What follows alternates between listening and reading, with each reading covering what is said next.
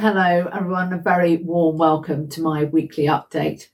Well, here we are, the 17th of December, and late last night we saw the final announcement on the Australian-UK free trade agreement. And it's now official and in writing that after a 15-year period, there will be a fully liberalised trade deal between the two countries. I think this is an enormous mistake. I've always made my thoughts on this very clear. And for the entire journey since our departure from the European Union, we have been told there will be sensitive sectors, there always are, in trade deals, and there would be long-term, forever and a day safeguards in place. So what does this prove? It proves that you can do a free trade agreement very, very quickly, but it proves that ultimately for the longer term, it's a bad deal for this country. It's a very good deal for Australia. And the other concern I have alongside this is the desire to ratchet up standards here. You know, we are going toe to toe, make no mistake about it, with very serious and very successful agricultural exporters, and agriculture meaning a large part to their economy. If we look to drive standards up here, animal welfare bills, kept animal bills, animal sentience bills, environment acts, that is going to quite simply make our farmers uncompetitive. So it makes the journey as we progress through the agricultural transition period very, very important to get it right at the end. And the point that I made to the Secretary of State at DIT, Anne-Marie Trevelyan, when she phoned me very late last night, was this: you know, for her farmers on the Scottish border, they are going to face a future over the next few years where their Scottish counterparts are remaining on direct support, and where they in England are seeing a 50% reduction in their direct payment. Now that seems very wrong and very unfair. And I have to say, she didn't disagree with what I was saying. So I stand by everything I've said with the SFI to date. There are many reasons that I feel it should be delayed, and we should agree a framework to progress together in 4 years' time. And there is now a desperate and an urgent need for government to bring an overarching strategy together that really does look to a framework for levelling up across the countryside and making sure that no farmer gets left behind. Every farmer has the opportunity to climb ladders. We're headed into a very different trading era to the one that we were when we left the European Union. And I can't stress enough how important it is to bring that overarching strategy together. But it's been a very busy week. We hosted our MP's reception on Monday, and I was delighted to welcome the Chancellor of the Exchequer, Rishi Sunak, to speak at that event. And we also hosted a summit, a food security summit on Tuesday, looking at the massive challenges of input costs of the here and now. We're seeing double and in many cases triple digit inflation on labour, on energy, on fertiliser, on input costs in general. It doesn't matter whether it's cardboard, whether it's plastics, everything is massively, massively up and continuing to rise, I might add. And of course, we still have the stark situation with the pig sector. We have 80 butchers that are here. Obviously, the commitment is for 800. And we have a situation for growers where the point that was made by Julian Marks so eloquently, you know, you can buy a Costa coffee effectively for £2.55. And we're seeing a situation where the price of a cup of coffee is 75 times more than a bag of carrots.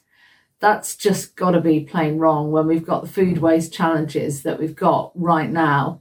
The value of food has somehow managed to fall off a cliff. We all, I think, delight in being this very successful market that does produce high quality, affordable food for everyone.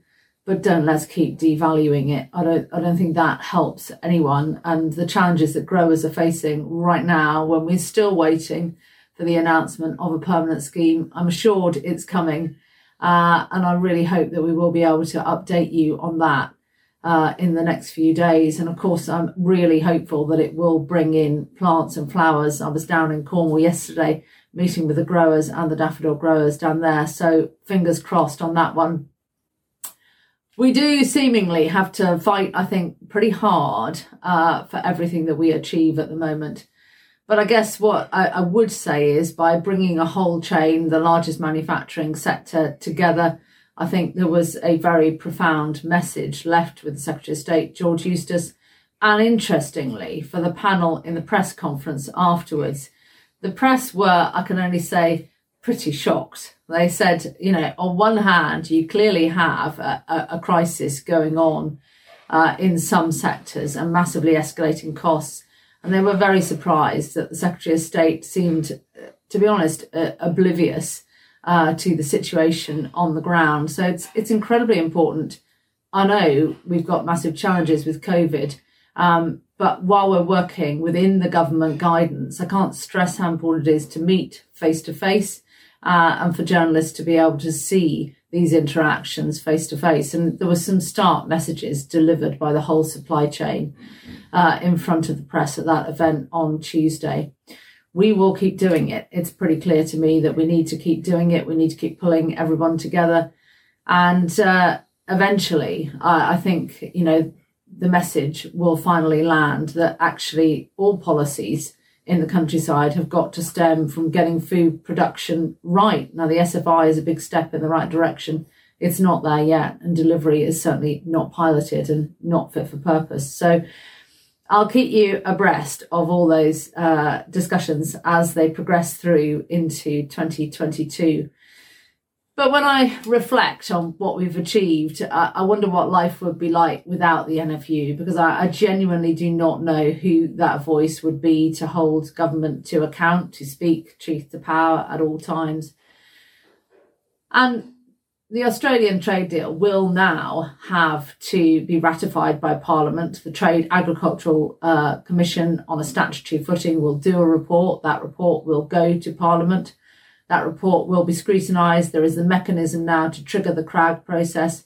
So it's not all over till it's over. And you imagine if we hadn't had 1 million people last year, if we hadn't got the underpinning, the statutory framework for the TAC, we wouldn't have that. We are the only sector. Agriculture is the only sector with any level of scrutiny. And when I look at what happened in Shropshire last night, things are changing. So the NFU will do whatever it takes. We will leave no stone unturned to make sure that your farming futures have the very, very best chance that they can have, and we see thriving, profitable agriculture, because that is the only way we have a successful rural economy. We really do underpin, whether it's the local schools, the allied trades, agriculture, the raw ingredients being produced here underpin a huge part of the economy in this country.